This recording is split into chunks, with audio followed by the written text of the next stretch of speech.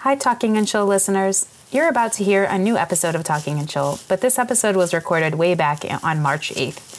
At the time, we thought we were getting ahead of the game, but now it may seem a bit strange to hear any conversation about Passover that doesn't mention the strangeness of trying to observe the holiday in the middle of a global pandemic. It's kind of a time capsule to a different and more innocent time. We're recording a special mini episode to talk about how coronavirus has changed our Jewish lives, and that episode should be in your feed today as well. We hope that next year we'll all be celebrating Pesach in Jerusalem, or at least in closer proximity to our families and friends. In the meantime, please take care of yourself and stay safe. We're wishing you and everyone a liberating and joyous holiday.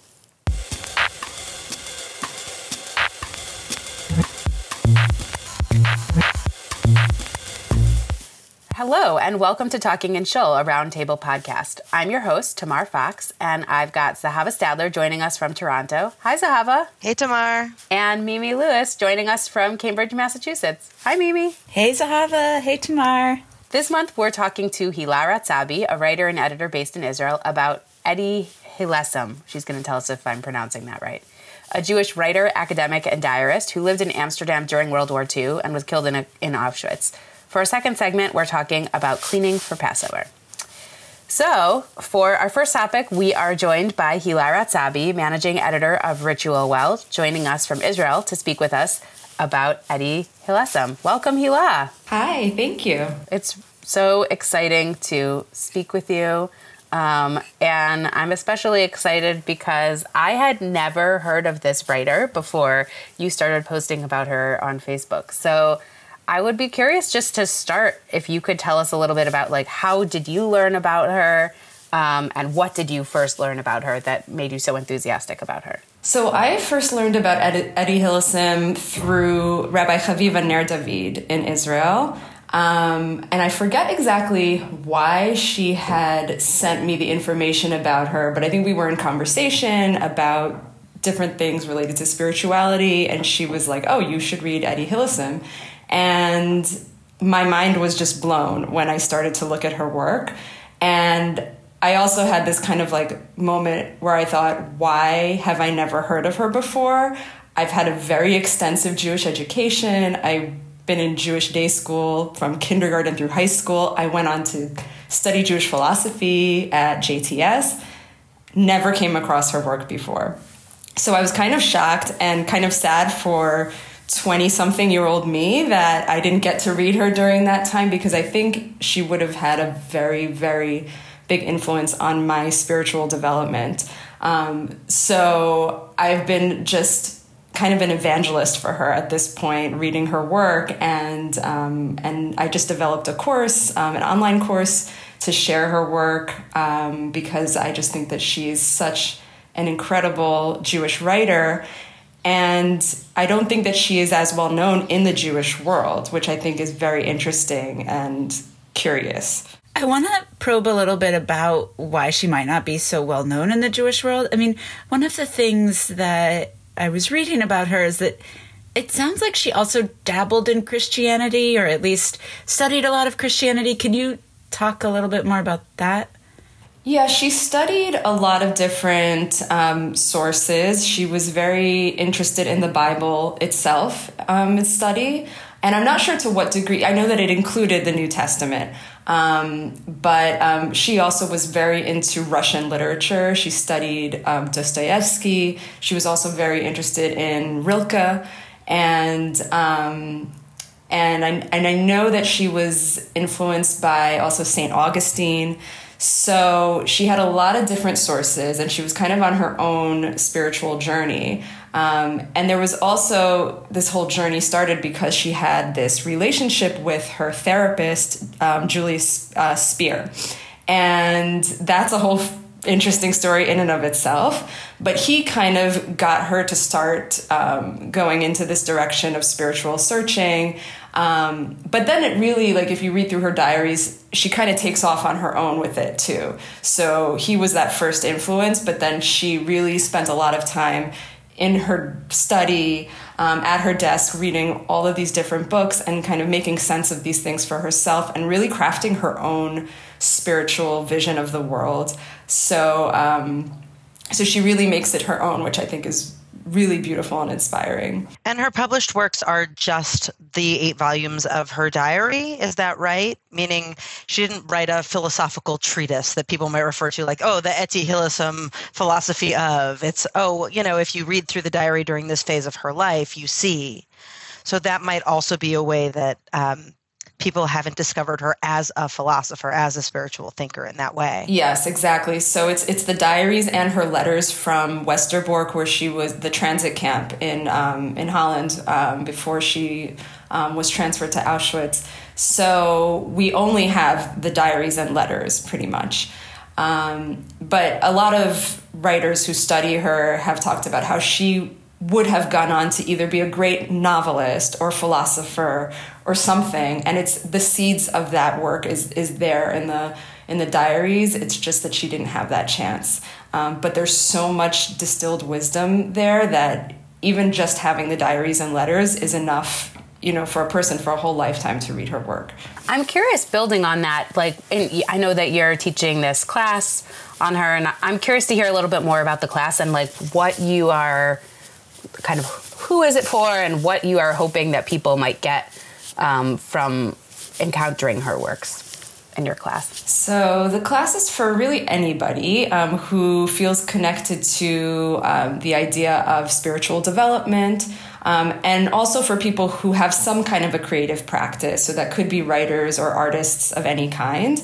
And though it's not a traditional writing workshop like that, but it's going to be using Etty's writings as a springboard to do our own creative writing, and also to kind of think about and explore our own spiritual practices. So that might mean thinking about prayer or writing certain prayers or trying out your own different way of praying if you have a prayer practice, or meditation.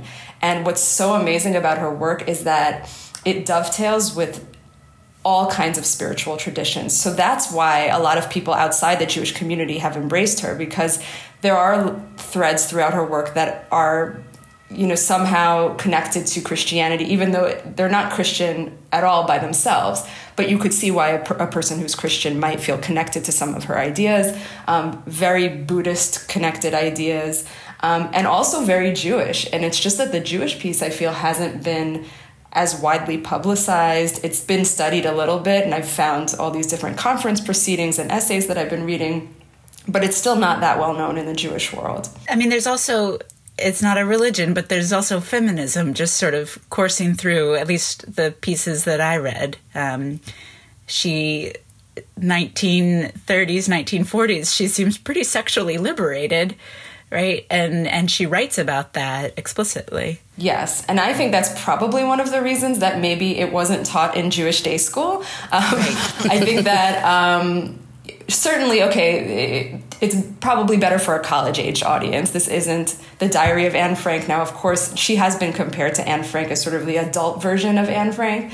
But I think that also kind of minimizes her work because she's so intellectually sophisticated. She was 27 when she started writing these diaries, and she was really at that moment where she was just beginning to develop amazing ideas.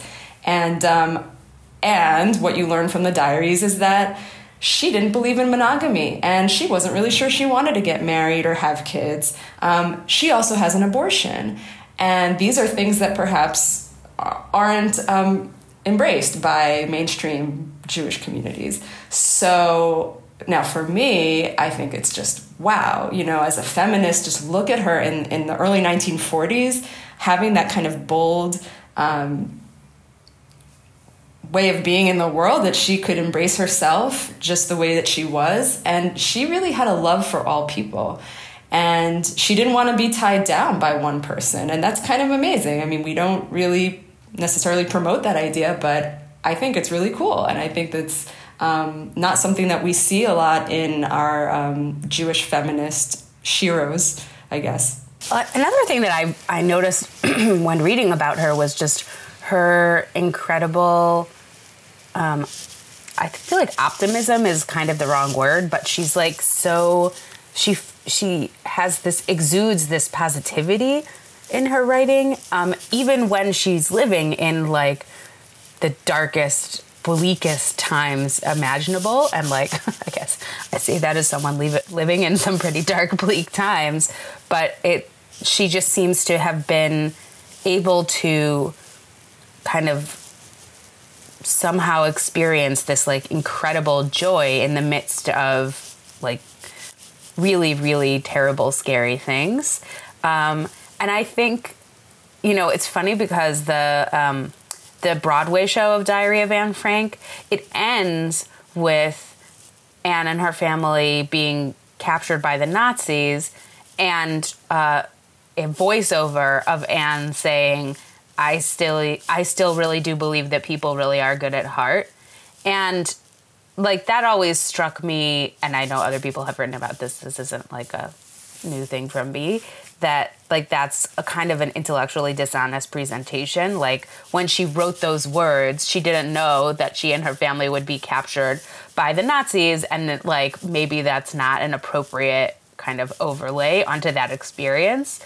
But it actually seems like that is kind of true of Etty Hillesum. Like she was like working, literally seeing people going off to the camp. She was very aware of what was happening, and she did somehow seem to be able to live this kind of like incredibly joyful life even in the midst of this, which I think is like both like so beautiful and inspiring and like very difficult. Yes to all of that. And I've also read a lot about Anne Frank and kind of how her memory, in many ways, the way it's taught has been kind of whitewashed in the sense of exactly what you just said. And that her end was horrific. And we don't focus on that because we want to have that positive message at the end that people are good and that we need to embrace all of humanity. And yet Etty Hillesum really kept that amazing, expansive love of humanity till the very end. And we, you know, when we see that in her letters from Westerbork, that she is witnessing really horrific things. Now, of course, this is not Auschwitz yet. And from what I understand, a lot of people just weren't really sure what was going to happen next. Not everybody was resigned to the idea that we were all going to get deported to Auschwitz. They knew about it. They had heard rumors, but it kind of developed day by day. And so people many times held out hope that maybe the war would just end, that they'd be able to go home.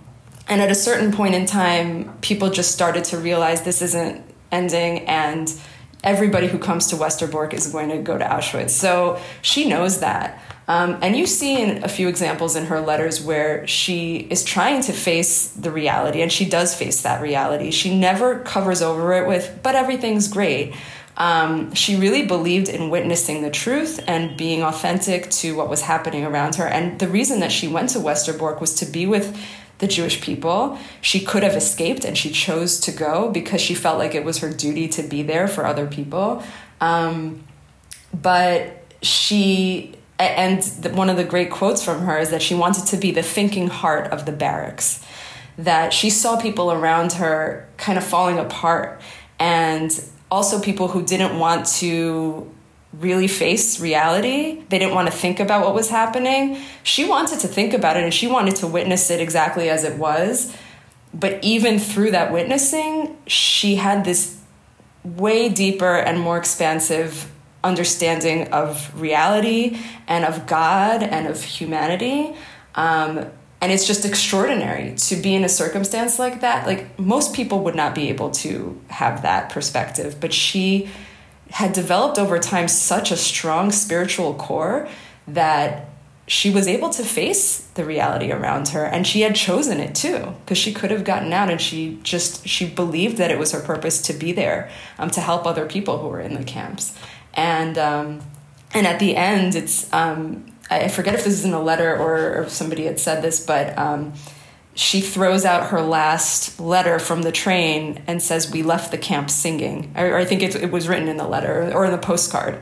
"We left the camp singing," and that was when she was deported to Auschwitz. Now, of course, we don't know anything past that in terms of what was her experience, but it sounds like she died pretty soon after arriving to Auschwitz. So that's what happened. But Yeah, it's an extraordinary vision. And I also felt so attached to her right now in this historical moment where, like, okay, it's not the Holocaust. I don't want to compare the Holocaust to other things, but there's just horrible things happening right now.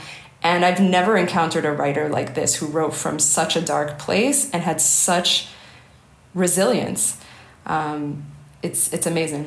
I wonder, actually, just because so much of the writing we have, because it's pre-deportation diary, is about this, about her philosophy, sort of separate from the Holocaust, or while the Holocaust is sort of the ramping up in the background. But she isn't a Holocaust writer in the same way, right? It doesn't seem like her writing is primarily about that experience. And so I'd love to have you, to the extent that such a thing is possible, just give us sort of a quick snapshot of what you might say are the high points of her philosophical approach. If you were thinking that what's the top paragraph on the syllabus, if that makes sense. Right. Well, and also just to say that, it's interesting that she does develop a philosophy and spiritual orientation sort of parallel to what's happening around her. But she kind of, her desk and her room where she wrote was kind of like this almost like a little cave of hers where she would go in. And she also talks about prayer as a protective wall around her. So she was very much sort of in the historical moment, but also kind of created this force field around her with her, the way that she thought about God and herself and other people. And there are many references there are some references to things like talking to a Nazi and seeing him as a human being. So there is that. But then, and it's all connected really to her spiritual vision, that she had this sense of a deep connection to herself, very honest connection to herself in terms of seeing the good and the bad. So it was very much starting inward and going outward to the rest of the world. So when she starts to develop her ideas about God, it's very much a deep inward sense of God being as a part of her. And that's also a very mystical, that connects her to the different mystic traditions of different, both Judaism and outside of Judaism. And then it was that grounding in this inner connection to God, love of self, that then allowed her to love all of mankind, all of humankind. So that thread is there throughout her work, that it's always about going back in and exploring the self and being very honest with yourself about what's going on. And even from that place of seeing things just as they are, which also connects to Buddhist traditions of meditation and noticing what is, then being able to see the world from a much more expansive place. So it's very hard to even just summarize her work because there's so many different connections, but it is a very deep connection between the inner spirituality and the outer. And it really starts from within. It's not about praying to a God that's up in the sky. One of the questions I had was about these Etty Hillesum cards that you sent us a link to. And I was curious because they're created by an Israeli and Palestinian activist. And here I'm thinking like, a philosopher and Holocaust writer, what does that have to do with activism, Israel-Palestine? But it seems like these cards are really about that recognizing humanity in all people. Can you talk a little bit about these cards? Sure. They took their favorite quotations from Etty Hillesum's diaries and letters, and I'm not sure if they used I forget if they used the existing English translation from An Interrupted Life, but then they translated these quotes into Hebrew and into Arabic, and it's specifically for the purpose of connecting Israelis and Palestinians and everybody to this deep wisdom of loving the other across boundaries. And her work is filled with that. It's really just about loving humanity exactly the way we are, and even seeing the worst parts of humanity and still believing that there is love and that's what's going to save us all. And so I'm so inspired by Dina Awad and Emma Shamba Ayalon, who translated her work and have been going around to communities in Israel, Palestine, and in Europe. They have a documentary being made about them right now, which is really cool. And they last year had an alternative Holocaust memorial ceremony in Jerusalem. And they're planning another one for this year on April 20th. So it's the kind of work that can really bring people together. And honestly, in Israel and Palestine, it's just really hard. And I know that there are dialogue groups and there are things that are being done, but I think Eddie's work is the perfect material to be using to have people sit down and talk to each other. It's just beautiful. It struck me when I was reading about her, what a different narrative hers is than what we usually read about victims of the Holocaust. That just like everything about her life, like her kind of like sophistication, her sexuality, her spirituality, that she was like Jewish, but also was like really interested in other religions and seems to have like been invested in Christianity to the extent that some Christians want to claim her as Christian, and that she like really wasn't at all invested in like fighting the Nazis, but was invested in like experiencing joy. Like all of those things are things that we do not hear when in conversations about victims of the Holocaust, and even in conversations about kind of like Jewish life pre-World War II. And it just made me think about how, even though I feel like I have learned and thought certainly a lot about the Holocaust in my life, it still kind of fits into a pretty narrow channel in my thinking. And it was just cool to think about how there might be ways to kind of broaden that and think about what it was like in different ways. Yeah, and just made me think about kind of like the educational challenges that I think are kind of implicit in talking about the Holocaust, and how like now as an adult I can be like, oh, actually I'm really interested in learning about kind of like the sexually free women who were involved in this, and you know what the experience was like for like people who were identified as Jewish but did not necessarily feel Jewish to themselves, or maybe only kind of did. And I think that those things are all just kind of interesting lenses for history. You really don't hear about characters like her from the Holocaust. And I think especially in Jewish education, you know, because she was pretty much, you know, quote unquote, an assimilated Jew, a secular Jew, she doesn't fit into a lot of our categories of you know, what we're taught is Jewish. But I think for that reason, we've missed out on such an amazing example of a Jewish woman and a Jewish writer and thinker. And the fact that she hasn't been given that, you know, that the due that I think she deserves is really unfortunate, because she can be such a great example for us today in terms of really that inner strength of facing reality and facing dark times with a profound strength and a profound reservoir of love and spirituality, and that she crafted her own spirituality, that she wasn't following anyone else's version of religion. And that's why she can be claimed by so many different religions, because she was just doing her own thing, and she just happened to touch on some of the major wisdom of different traditions without necessarily having studied all of them. So for that reason, I personally feel like I want to claim her as this Jewish writer that I can look to as an example for how to do my own creative work and inner work. And that's just something that was missing for me in my education. if anything, reading the materials that you shared about her and the bit that I was able to find online, it feels like maybe the reason in part that she's been overlooked thus far is because she really seems like she was so far ahead of her time that actually she's perfect for right now.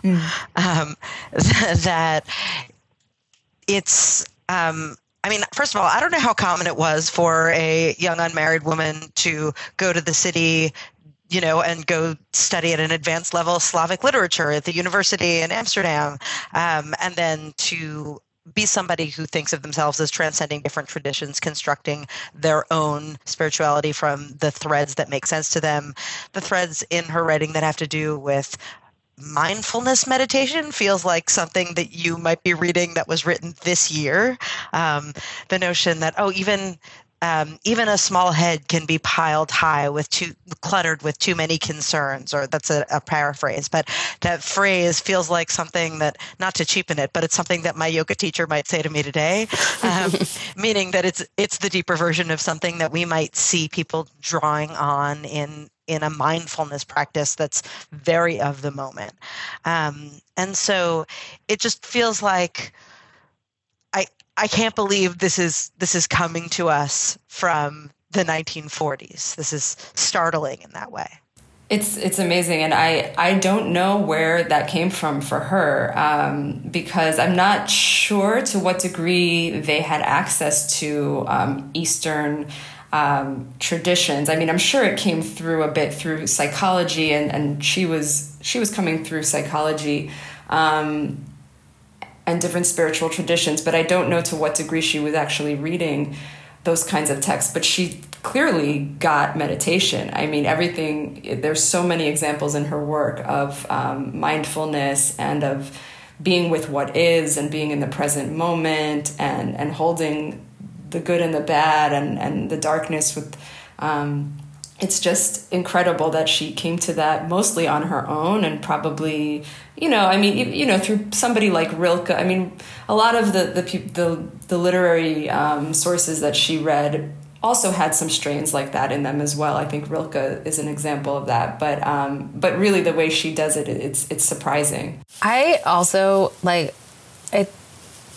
The fact that she kind of started on this whole journey of writing her diaries and delving into her own spirituality and all of that because of her psychoanalyst, who she also was sleeping with. I was like, I need a whole book just on that. Were all of the analysts sleeping with their patients? It seems like kind of yes. Yeah. I need to know a little bit more about that. Yes, that piece of the story is really fascinating. And, he was sleeping with other patients, and she knew. Right. It seems like it was part of his practice. Yeah, and he had this fiance who was in, I don't remember, I think she was in Germany at one point, but maybe then in London. And but she knew, and she didn't care. I mean, she struggles with it in a few places where she's like, I'm trying not to be possessive over him. She loved him. I mean, but she also was sleeping with her landlord that she lived with. I can't even, but, so I don't know, and I kind of, I cringe when I see these examples of the psychoanalyst that sleeps with all his patients. I just it's so gross that clearly this man is taking advantage of these younger women. For me, I don't like to hear that. But at the same time, when I hear her version of it, I think wow, she was very liberated. And, she was probably suffering a little bit from that sense that he belonged to all of his patients. But she kind of came through that and was I don't even care, I don't necessarily believe in monogamy, and I don't need to possess one person. And she just came to a very enlightened view of love. And yeah, I don't think I've ever seen anything like this. And especially from the woman's point of view, that it really feels like an empowering story, that she wasn't, I don't know. I feel like he was probably taking advantage of her to some degree, and that he also really loved her, but you don't see her as somebody who was taken advantage of. Hila, thank you so much for speaking with us today. This was really fun. And honestly, I had never heard anything about Etty Hillesum until you told us about, suggested this. So I'm so grateful for that and so excited to start reading her book, her diaries. Yes, thank you. I'm so glad people are going to read her more now. Thanks for evangelizing. Has your class already started? Should we plug your class? Yes, it is starting in May. The exact date, I will look it up right now just to make sure I don't get it wrong. So the name of the course is Creating Resilience, Writing and Spiritual Practice Inspired by Etty Hillesum. And it starts Sunday, May 3rd. There are 4 sessions. And it's all online, so you can register, and if for some reason you can't attend live, you can catch up with the recordings. And it's being offered through Ritual Well and Reconstructing Judaism. And it's really open to anyone, so I encourage anybody who's interested to join. Awesome. All right, well, we will include a link to registration in the show notes. Great, thank you so much. All right, thank you so much, Hila. For our second segment today, we're going to talk about everybody's favorite activity, cleaning for Passover. Yay! So we were trying to think of something that was connected to Pesach, but maybe was not like specifically text-based.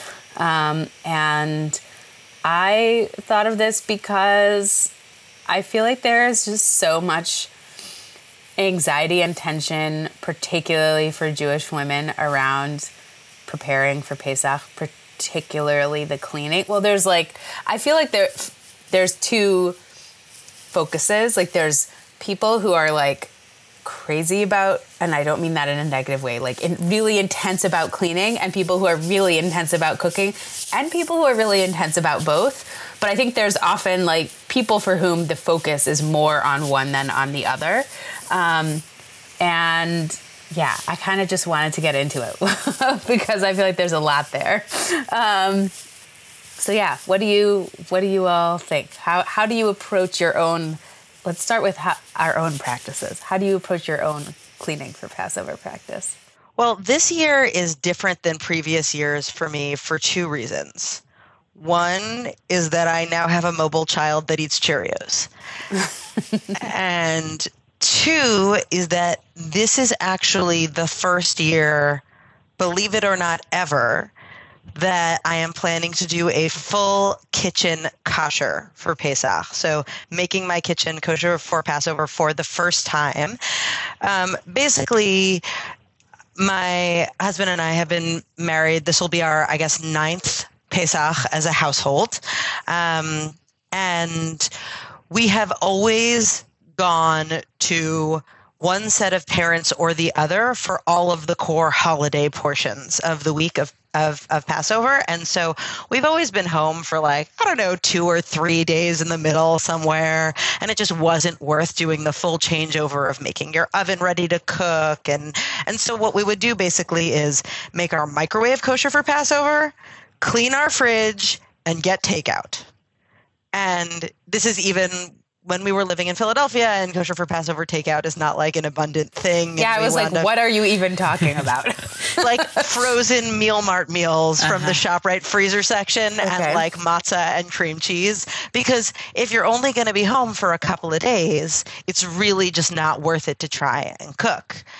So that has always been our situation in the past. It will not be our situation this year. But it has led me to realize that I have a split in my head between cleaning and koshering. That like cleaning your space, because even if you're not going to be cooking, you still need to not accidentally encounter chametz that could mix in with your food. You need still not to own any chametz, right? Things need to be clean and designated, which is not the same thing as like self-cleaning your oven so that you could super intensely prepare for the holiday. So I've always cleaned, but I've never koshered before, and I've realized that the koshering feels like a much bigger undertaking to me, not because the process of putting your oven on self-clean mode, now that I finally have a self-cleaning oven, thank you so much. Now, not that that's the biggest deal, but the notion that like you have to have it done a certain amount of time in advance so that you can cook in your kosher for Passover kitchen, and then what are you eating during the non-Passover, pre-Passover, but my kitchen's already ready for Passover period. And so just the logistics of the timeline are what feel stressful to me. Not like the getting it done. The getting it done is a pain, but like many things in life are a pain, like whatever.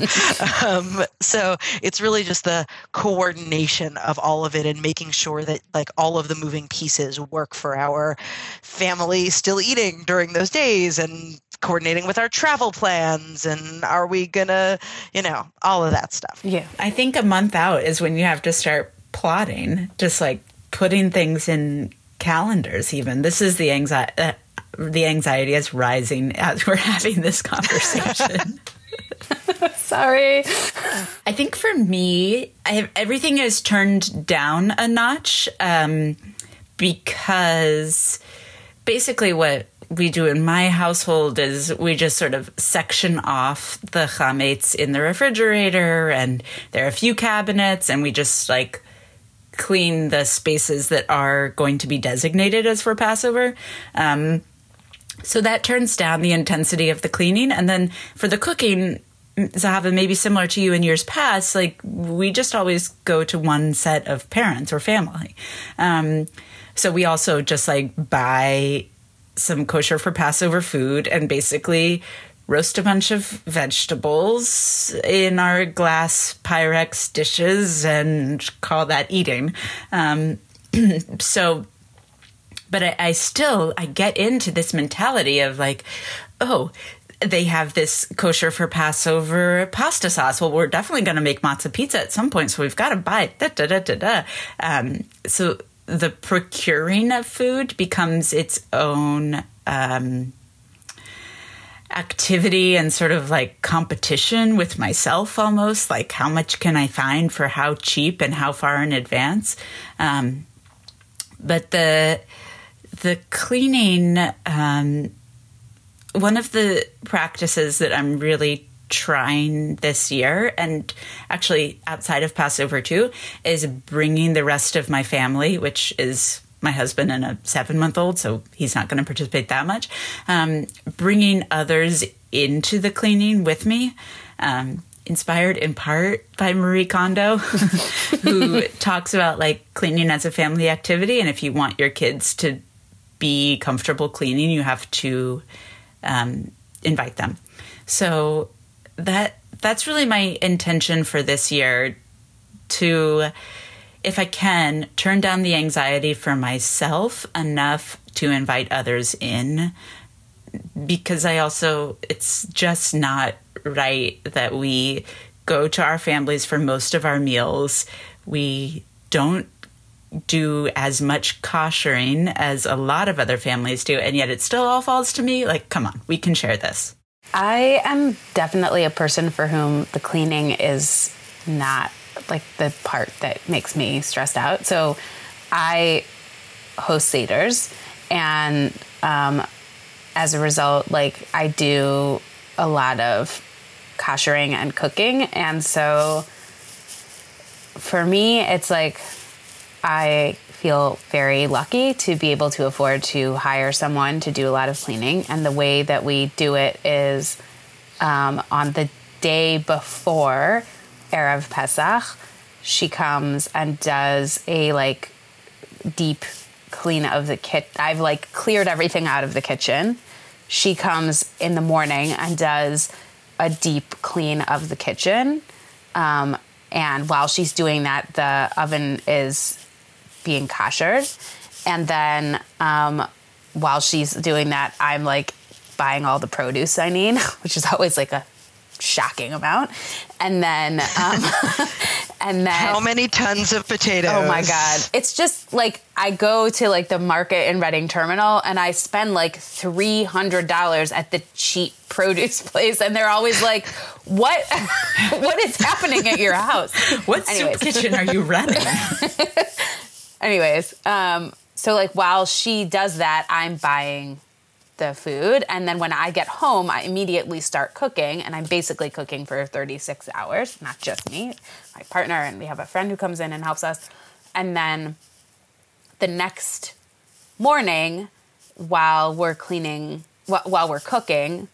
and preparing for the Seder, she is our person who we've hired to cleans the whole rest of the house. Basically, in the way that she just normally does.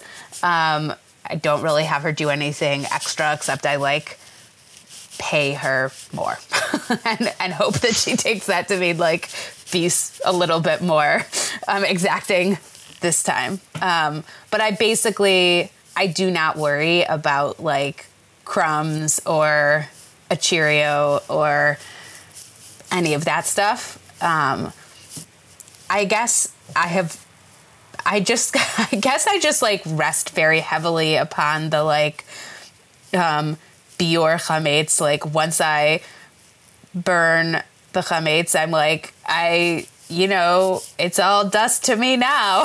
Like it's not that I make no effort, but I wouldn't say that I make a really special effort because I feel like I'm just so focused on the like logistics of making meals for 30 people that I just am like, whatever. How many vacation days is that? This is what it comes down to for me for when I think about the logistics of it and making sure that you can kosher not so early that you can't feed people before Pesach, but then early enough that you need to cook. It sounds like you basically give yourself, like you said, 36 hours to make all of the food. And in order for that to work, it sounds like you need to not be at your paid job for at least 2 full days before Pesach. So usually, yeah, that's what it has been in the past. Although until recently, I worked for the city of Philadelphia, which weirdly is closed for Good Friday. And for the past 2 years, Good Friday was also Erev Pesach. Wow. So I already had off that day, and so I would take off one additional day. This year, I think I'm taking off, so Pesach starts on Wednesday night. I've taken off the day Wednesday, and I think what I'm going to try and do is take off half a day on Tuesday. The problem is that it's like I'm taking off Wednesday for sure, and Thursday and Friday because they're Yom Tov. So if I also take off Tuesday, I'm only working one day that week, and I'm taking off 2 days the following week. So it's a little not ideal from being a productive worker perspective, but what can you do? This is kind of neither here nor there, but I do feel like this coming fall, all of the Chagim are on weekends, so I'm going to be way more present at work than I have been in the past several years in the fall. So if this, if the 2 week period around Pesach, I am a lot less present, everybody's going to have to just roll with it. But yeah, it has been that I take off 2 full days, and this year I'm not sure if I'm gonna be able to swing that work-wise. But the other thing is, in the past, because the seders were, or in the past 2 years, because the seders were Friday night and Saturday night, I had to have all of the cooking done for both days before the first Seder began. And this year, I will be able to do some of the preparing of stuff on the second day, before the Seder. So that I'm super excited about. Although also it's you still have to think about what are all of the electric things that I can't do, there's still a fair amount of pre-cooking that I'm going to have to do. And also just you don't want, it has been very nice to have the day after the first Seder be a day where you can just kind of hang out and you aren't spending the whole day cooking again. And so I would still like to not have that first day of Chag be super stressful. So there's a lot to balance. Mm-hmm. But as you can see, I have a lot of thoughts about managing the cooking, and I've basically just outsourced the cleaning entirely. And I think that was basically my mom's approach, and that's kind of what I ended up with. But that is definitely how I feel about this. I'm just the cleaning, it feels more spiritual than anything else. I feel I do have to do I do end up doing a lot of kind of intense emotional work around preparing for Pesach, but it doesn't involve a mop. Mm-hmm. Do either of you guys find either the cleaning or the resulting cleanliness to be especially satisfying as compared with any other cleaning during the year. I totally Mimi, do. that was an emphatic hand raise. I find that our podcast listening audience cannot see. I find it so satisfying. I think in part there are certain acts of cleaning that I only do in my pre-Pesach cleaning. I only clean my oven before Passover. I don't know if that's gross, but like I don't know, we just don't clean it. I only clean, I get a deep clean of my car, an interior clean, and oh my gosh, that feels so satisfying before Passover. Does it feel spiritually satisfying? Well, I mean, in the way that, like, you know, you sort of feel like this optimism when everything's clean in front of you. Like, wow, I can do anything. I am so together an adult. But yeah, I love that pre-Passover clean feel. I think it gets a little bit muddied by if you cover certain surfaces with aluminum foil, that just doesn't have the right aesthetic to me. But before the aluminum foil comes out, I feel really good. Oh, that's funny. I feel the opposite. So I don't feel particularly satisfied by like the apparent vacuum row lines in my living room rug, but like the kitchen, I guess what feels satisfying to me is not the cleaning, but the what might idiomatically be called the turning over. Mm-hmm. So like the switching from non-Pesach space to Pesach space in an apparent way. And what that means for me in large part is my counters are covered with aluminum foil. And so because in the past we have not quote unquote made Pesach, meaning we've like been home for a few days and gotten takeout, we don't own a whole set of dishes. We don't own a whole set of pots. We have like a couple of very select things that we need for very specific purposes. And so the morning before Pesach, you'll see like my counters are covered in aluminum foil and there are like piles of disposable plates, cups, utensils. Like they're like the neatly lined up boxes of matzah. There's, very specific, like here's what we're going to need in this very visually obvious way. And that feels very satisfying. There's something about like not just dirt or mess cleared away, but like the year has been cleared away for this week. Mm-hmm. Even if it's making way for something that is admittedly its own kind of organized clutter.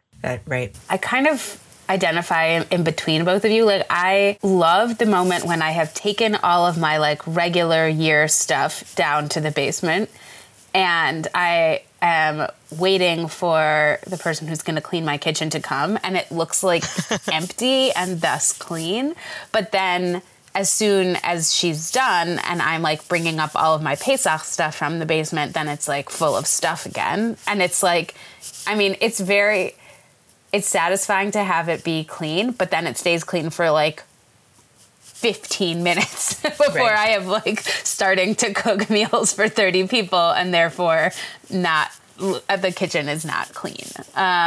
So that part is, it's kind of like, it is satisfying and then it's gone like extremely quickly. I'm curious like what you all make of what I feel like is like there is a strain of Jewish femininity that is like kind of deeply, deeply invested in cleaning for Pesach in a way that feels like neurotic and just like very stressful to me to even kind of like peripherally experience. And I'm curious like if you experience that as well and what you kind of make of it.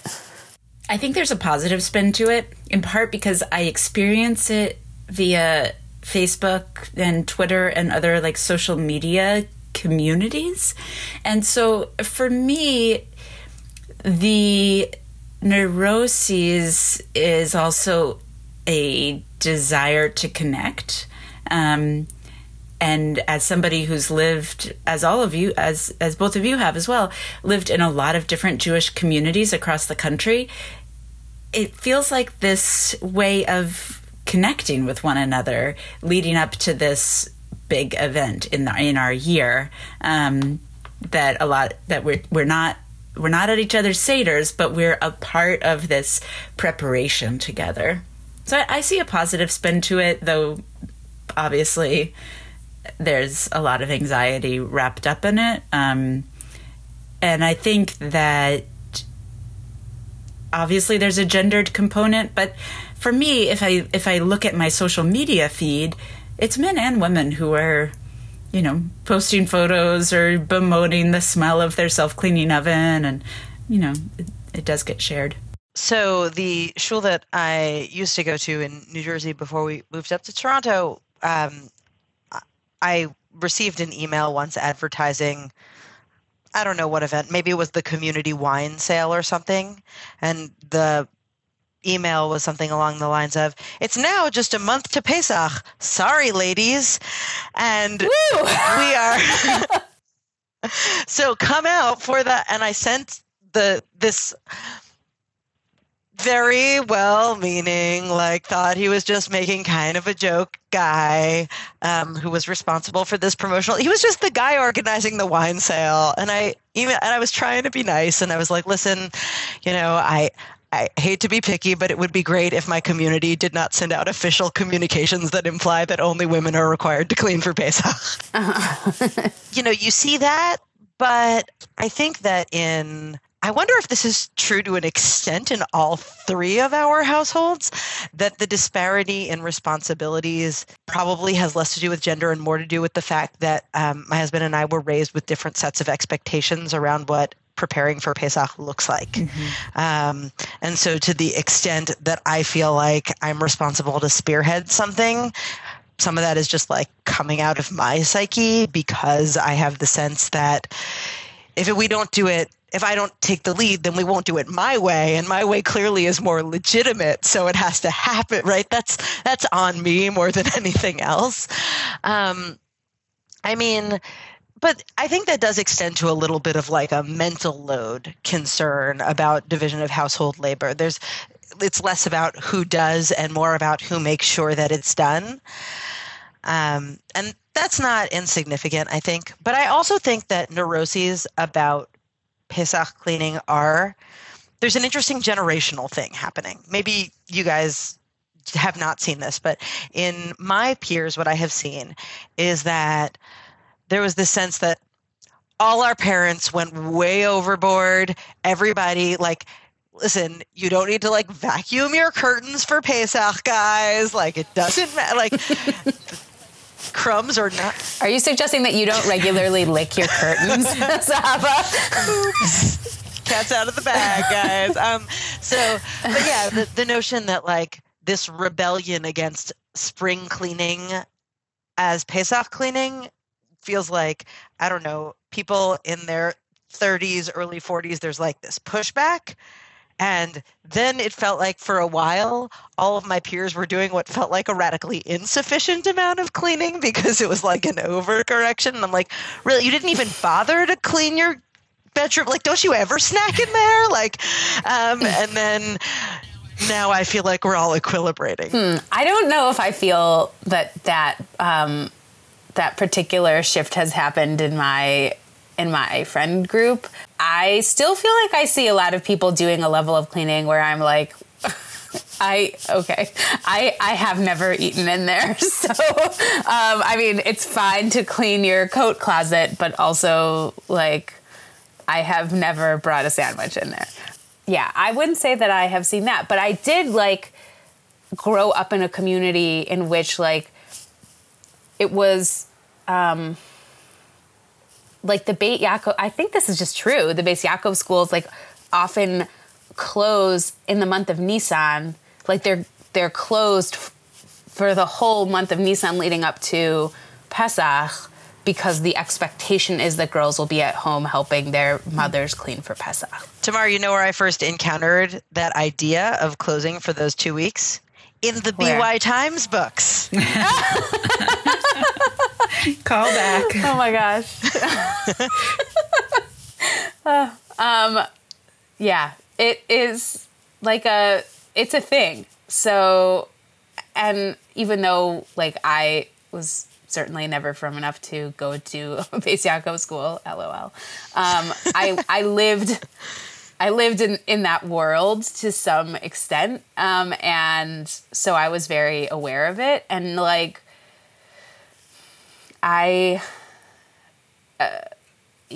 do still see people cleaning to a degree where I'm like, whoa, that seems untenable to me. Like people who talk, I hear a lot of people talk about going through every page of every book in their house, which like I like would not be possible. I would have to start like after just like when Pesach went out, like the next morning, I'd have to start going through all my books. It's just not, I have so many books that that's just not possible. And like most Jewish families that I know are similarly heavily booked.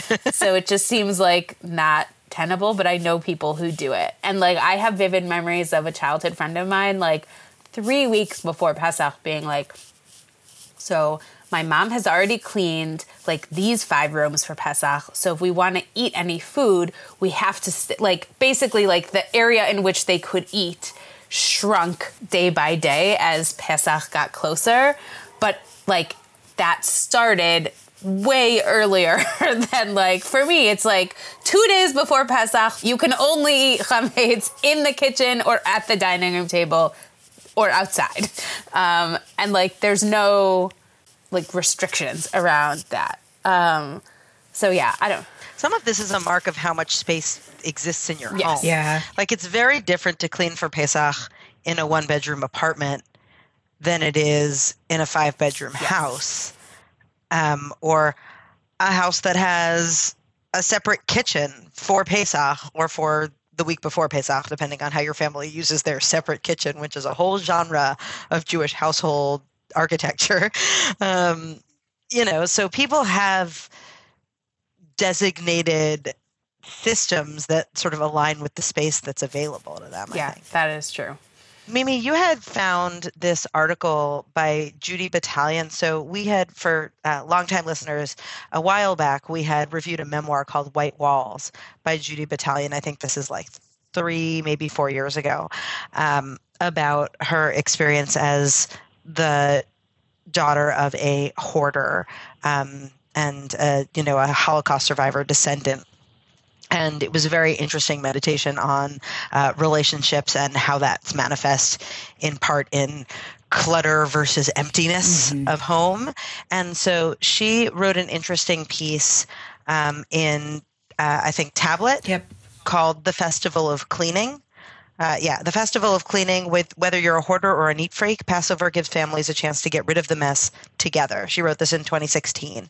I found this to be an interesting article. Mimi, in a way, it calls back to what you were saying before about involving your family in the process, because one of the things she ruminates on in this piece is she was in some aspects of her life using cleaning as a form of distancing, right? Like I can't be like close to you and all your mess and craziness, my children, my spouse, because I need to keep this zone clear and ordered and clean for me in life. And that manifested especially in Pesach cleaning and the difficulty in inviting other people in and making it a sort of a messier cleaning process, right, and what that means for it being a family activity and a family holiday. Yeah, I was inspired for this year in part by this piece in Tablet about to bring my family in. I think that a lot of times when you bring other people into a process that is inspired by anxiety or neuroses, in part what you have to do is let go of the control. Though you're trying to share the work, you have to let go of the control, right? And I think for me, and I think also for the author of the piece, not being tied down by the strictures of halakha necessarily mean that, okay, if it's not as clean as I might want it to be or as some might need it to be, that's okay because because there's another value at play here, which is bringing others into the process. Now, I'm not sure if it's really important to you that all of the chametz be gone from your house, including from within every page of your book. I don't know what that looks like to bring family in. I think probably some communities, some families have been able to do that. It's a whole new world, cleaning in general, but also cleaning for Passover with a child. It just brings in more challenges. And in part, this is my reframe to say it's not about more challenges. It's about more opportunity to connect and share. I don't know. Tamar, you have older children than I do. Like, tell me about the challenge of kids bringing them in and cleaning up after them. I don't worry too much about it. Like we do involve my older stepdaughter in the cleaning, but like I've tried to frame it more recently as just kind of like general, like getting rid of stuff we don't need and like being kind of aware of our space and like what's here that we could maybe get rid of. It's not particularly around chametz, although like, you know, we do definitely be like, can you please like take everything out of your backpack and like hold it over the garbage and shake it and then maybe like we'll put it in the washing machine kind of thing. But like beyond that, it's not so much about that. And for my younger daughter, she's not at a stage where she's like bringing food all over the house at this point, so it's pretty contained. Parenting is one of the primary sources of anxiety in my life, but weirdly not around Pesach. When I was growing up, I'm trying to remember what my responsibility was in cleaning for Pesach, and of course, I'll always remember like the things that came into play when I was older more easily. But I think that I would be responsible for my room. Mm-hmm. And then, like, I might get discrete jobs, like, Tamar, the coat closet thing that you were making fun of before. I mean, like, my job might be, like, check all the pockets. Like, basically, like, all the pockets in the coats and jackets that are hanging in there. Let's make sure that, like, there are no, like, lollipops left over from the Shul Candy Man. Like, there's nothing, like, no actual food in the pockets, okay? What about... So there would be, like, discrete, specific things. We never flip through all our books. But there would be, like, a couple of specific jobs, and then there would be my room, and then there would be don't mess up the work that's happening elsewhere. Right. So yeah, totally. Seems, I don't know, in retrospect, like a reasonable level of responsibility. Mm-hmm. All right. Well, I wish us all the best of luck in our cleaning endeavors. And also I wish to remind us all that regardless of how good of a job we do, we're going to say something that says that it's all dust to us. So like perhaps give yourself permission to not feel as stressed about it as you might otherwise feel. Or if that is an important part of your spiritual practice, then who am I to judge? Or do. All right. I think we should move along to our endorsements. Zahava, what do you have to endorse this week? Okay, this endorsement came to me by way of my husband because it's from a TV show that he's been watching on Netflix. So Jon Favreau, the actor-director, who it turns out actually is Jewish. His mom is Jewish, and his father is Italian Catholic. So he was in a movie a few years ago called Chef, in which he played a chef. And as part of his research, he like shadowed and got to know some serious chefs. And this sparked an interest and led to this documentary Netflix show in which he and well-known chef Roy Choi are going around from kitchen to kitchen around the country in well-regarded restaurants. It's called The Chef Show. And there is an episode at Wexler's Deli in Los Angeles, which is a Jewish-style deli. And it's interesting because Jon Favreau, who was raised on Ashkenazi Jewish food, and Roy Choi, who was not, are in Wexler's Deli, which it turns out is co-run by an Ashkenazi Jew and a guy who is Lebanese, not Jewish, and just from New York and considers Jewish deli food part of his culinary culture because he's so New York. And it was interesting to watch the differences between like Jon Favreau, who's been going from like chef's kitchen to chef's kitchen, but from his Jewish food background, and Roy Choi, who is a professional chef, coming to the same place to watch them like smoke 5 kinds of lox and what they do with the pastrami sandwich and how they make matzo balls. And it was just interesting watching Roy Choi like question certain Jewish food orthodoxies. He's like watching them make matzo balls. And he's like, to me, that process just looks like a pasta dough. Like, why wouldn't you just treat that like a pasta? Like, I would love to see that treated like a tamale, like you could stuff things inside it. It's like, let's try making a matzo ball with bits of pastrami, like stuffed inside it in the broth. How would that work out? And then the crazy moment is when he's like, have you ever tried making a sandwich that was both lox and pastrami? And then Jon Favreau and the owner of the deli, Michael Wexler, are just like, nope, never did that.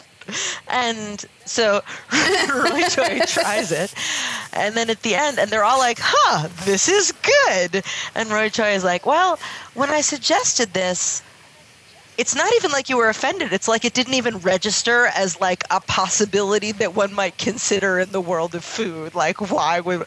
And they don't have the vocabulary for this, but of course in traditional kashrut, combining meat and fish is itself a no-no. So it's just interesting to watch the like different experiences around this Jewish deli situation. It's not a kosher deli. It's like a Jewish style deli. I think they put Swiss cheese on some of their sandwiches, but it was just interesting to watch the cultures collide. So it's the Wexler's Deli episode of The Chef Show on Netflix. Sounds fun. Awesome. I'm totally going to watch that. Mimi, what do you have to recommend this? So I was thinking about Eddie Hillesum and this idea of pre-war feminism, Jewish intellectualism, and I was remembering back to an episode of Transparent, which we watched, I think maybe the first 3 or 4 episodes for an episode of Talking in Shul several years ago. There's an episode in which one of the children thinks back to pre-war Berlin. And do you remember this episode, Tamar? You're nodding. Yeah, I think it was in season 2. So I'll include a link to a summary of this episode. But in it, you get to see sort of this transgressive Jewish, not Jewish community, I should say. It's a community of people. Some of them happen to be Jewish in Berlin. There's a lot of cross-dressing, a lot of just sort of anarchist mentality generally. And I love, one of the things that I loved about this episode is the freedom to imagine the intellectual and sexual and communal and social lives of people who we've lost and of this tradition that we lost. So that's one thing that I'll link to. And then, as you guys know, I love some silly holiday-related items, material items. So I also really want to recommend, this is from the Modern Tribe store. There is a matzah scrunchie that is just so cute, and I'm buying for my niece this year. And so I will include a link to the matzah scrunchie. Awesome. That is awesome. So I would like to endorse, first I want to endorse something called Pesach Points, which I feel like I talked about on the show in the past, but I don't see it in the show notes in the past, so perhaps I didn't. Basically, Pesach Points are a concept that you can celebrate as you are getting rid of things in preparation for Pesach. So basically, like, if you use up the last of the oatmeal a couple of weeks before Pesach, like when you have used something up, you could say that you've got Pesach points. And you're not actually keeping track of them, I guess, unless you're like really intense about such things. But it's just a kind of way of like kind of giving yourself, people in your family, a kind of high five for like, yes, we have gotten rid of something else. We're doing the thing where we try and get rid of all of our chametz in preparation for Pesach. So it's like brownie points, except that, you know, they're kosher for Pesach. It is potato starch brownie points. Exactly. Anyways, we have a friend of ours introduced us to this concept. They said that in their house, like around Tu B'Shvat, if you like used up a box of cereal or anything else, you would be like, get some Pesach points here. And that really stuck with us. And now we like really start thinking about Pesach points like a shockingly long time before Pesach. So anyways, please enjoy your own Pesach point system if that appeals to you. But my real endorsement is for a poem by Yehuda Amichai that I always think about in the spring. It's called Now That the Water Presses Hard, and it's short, so I'll read it. Now that the water presses hard on the walls of the dam, now that the returning white storks in the middle of the firmament turn into flocks of jet planes, we will feel again how strong are the ribs, how bold the warm air and lungs, how urgent the daring to love in the open plain, when great dangers arch overhead, and how much love is needed to fill all the empty vessels and the watches that stop telling time, and how much breath, a blizzard of breath, to sing the little song of spring. So that's my favorite Beautiful springtime poem. All right. Well, thank you so much for listening. If you have a minute, it would be great if you could leave us a review on Apple Podcasts. You could also let us know what you'd like us to discuss on future episodes. You can leave a comment on a post on our Facebook page. Search for Jewish Public Media to find it. Or on our website, jpmedia.co. Choose Talking and Shul from the list of podcasts. You can also donate to Jewish Public Media at jpmedia.co, which is a really great way to support our show and make sure that we can keep bringing you new shows every month. Thank you so much, Zahava. Thank you. Thank you both.